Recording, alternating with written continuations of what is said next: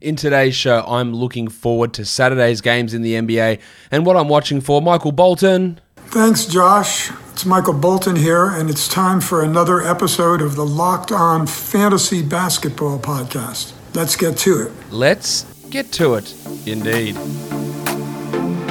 You are Locked On Fantasy Basketball, your daily fantasy basketball podcast, part of the Locked On Podcast Network.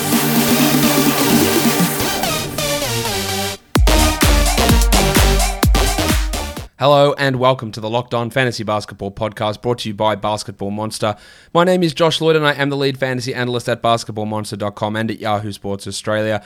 And you can find me on Twitter as always at redrock_Beeble and on Instagram at Locked On Fantasy Basketball. We're here to look ahead to the games on Saturday, so let's do that right away. The first game, the Warriors and the Hornets. We want to watch Steph Curry. We always want to watch what Steph's doing, but he is outperforming really anyone's realistic expectations, shooting at a phenomenal rate at this point, putting up big numbers, top 3 type fantasy numbers. And while he was a guy that I thought should have been a top 5 guy, I think he is just outperforming things a little bit. But so let's watch that. Let's also watch Andy Wiggins, who is quietly having one of the best seasons of his fantasy career. He's blocking shots. He's more efficient. It really has gone under the radar, I think, that Wiggins has improved as much as he has this year.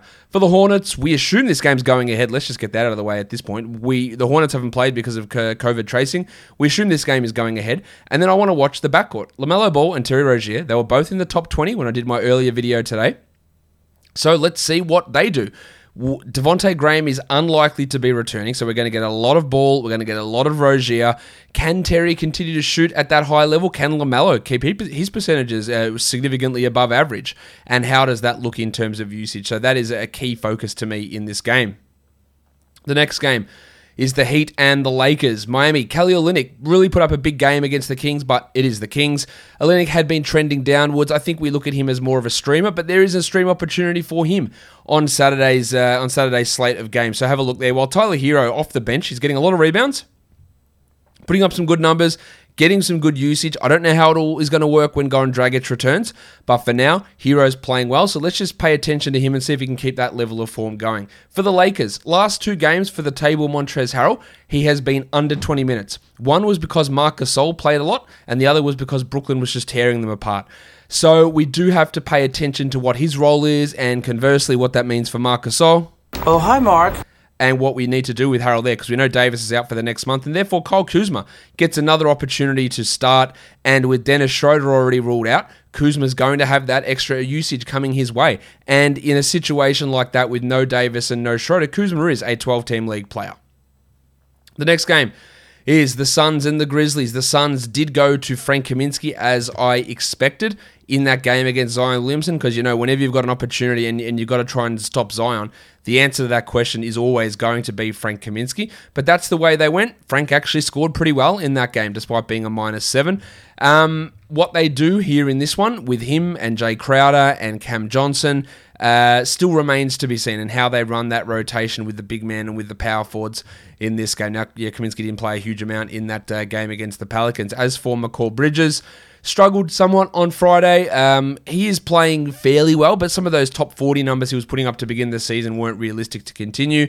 He's in that 60 to 70 type range, so let's see what he's able to do. For the Grizzlies, we always want to watch, or I want to watch because I don't understand it at the moment, Kyle Anderson, who is putting up big numbers relatively consistently. Wasn't quite as good against the Pistons, but the numbers were still pretty strong, shooting unbelievably. And then Ja Morant, who turned it on with a big one in that one, but still, the lack of threes, the lack of steals, and the drop in his efficiency has been something that has been pretty apparent of late. Next game, the Kings and the Bulls. Bud Hield is struggling for Sacramento. We want to watch to see what's happening with Barnes and with Holmes and how they're going to run that Bielitsa and Bagley and Whiteside combination if those guys are out. But I want to check on Buddy Hield, who is a massive buy low at the moment, but he's not the top 50 type player. Don't get that sorted in your head. He's also not a drop guy. But he is a player who is struggling a lot with his shooting, and I want to see whether we can get that returning. And then Bielitsa, as I mentioned, like how much is he going to play? Because he put up an absolutely huge game against the Heat. But if Holmes and Barnes return, does he even play? Is he even in the rotation? The answer to that is probably no. For the Bulls, I want to watch Patrick Williams, who got a lot of minutes on Friday, but didn't do a huge amount. I want to see how the defense looks for him, but his lack of offense and lack of consistency takes him out of the 12-team discussion in my mind. While Wendell Carter Jr., I thought played well. He also got absolutely roasted by Joel Embiid on Friday, but he is starting to play, starting to put up good numbers. I just want to see those minutes pushed to 31, 32. Now, it is a back-to-back for the Bulls, so we'll see what they do here with Carter in this one, but I want to watch how he plays, and let's see if he's got an opportunity where it doesn't involve going up against Joel Embiid. Next game is the Wizards and the Blazers. Let's watch Russell Westbrook, who has been struggling from a shooting perspective.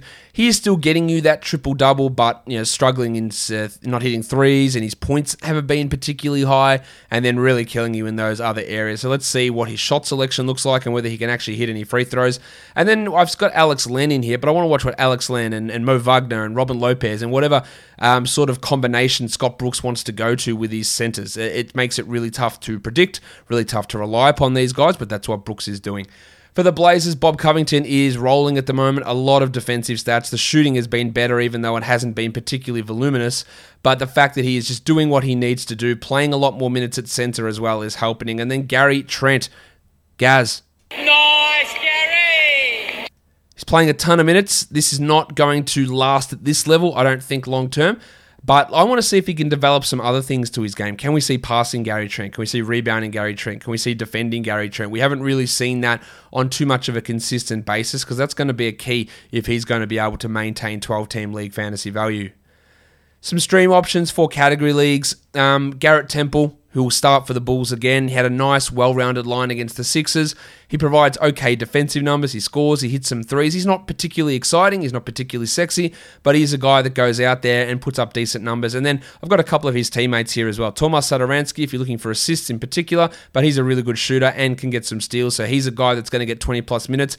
And Denzel the Hammer Valentine's also going to come in and get some threes and maybe some steals, maybe some assists as well. So 3 Bulls guys who can be stream options here for the games on a Saturday. And then we go to Kentavious Caldwell-Pope on the Lakers with no Schroeder. Wes Matthews will probably start, but it also gives a few extra minutes there to KCP, so he could be a stream. You could also stream someone like Taylor Horton-Tucker, who saw his minutes push up against the Nets, and even though he wasn't particularly good, the fact that his minutes pushed up that high gives some extra value there. And then Juan Toscano-Anderson, likely another start for the Warriors. Now, he's getting replaced at halftime by Michael Mulder in a lot of these games, but he's still providing okay value, especially in a stream context. For points leagues, these guys are all rostered in under 50% of Yahoo leagues. Cody Zeller, probably want to look to grab him. Dylan Brooks, if he is back. Now, he did not play on Friday with a quad injury, I believe. So if he is back, we're looking to stream him in. Kelly Olynyk for the Heat is a good stream option there, as is Denzel Valentine of the Bulls. And Kendrick Nunn, still available in over 50% of Yahoo leagues. His value is fine while Goran Dragic is out, so go and stream him in and get that benefit for the short term. That'll do it for me today. Don't forget to subscribe, Apple Podcasts, Google Podcasts, Stitcher, Spotify, and on YouTube. Guys, we are done here. Thank you so much for listening, everyone. See ya.